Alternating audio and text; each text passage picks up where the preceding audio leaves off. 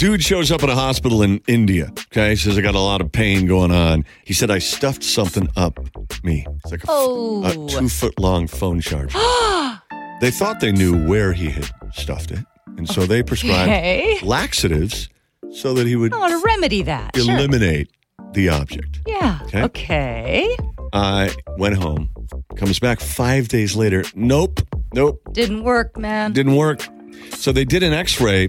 Turns out that the phone charger was not up there. It was in his bladder. How do you? I don't even, I can't even, and I apologize to you listening. They did surgery to remove this item. He is going to be okay, but the surgeon said, I've read that people can get sexual gratification by inserting instruments through that area. Really? I wouldn't know. What are you reading? What magazine is that?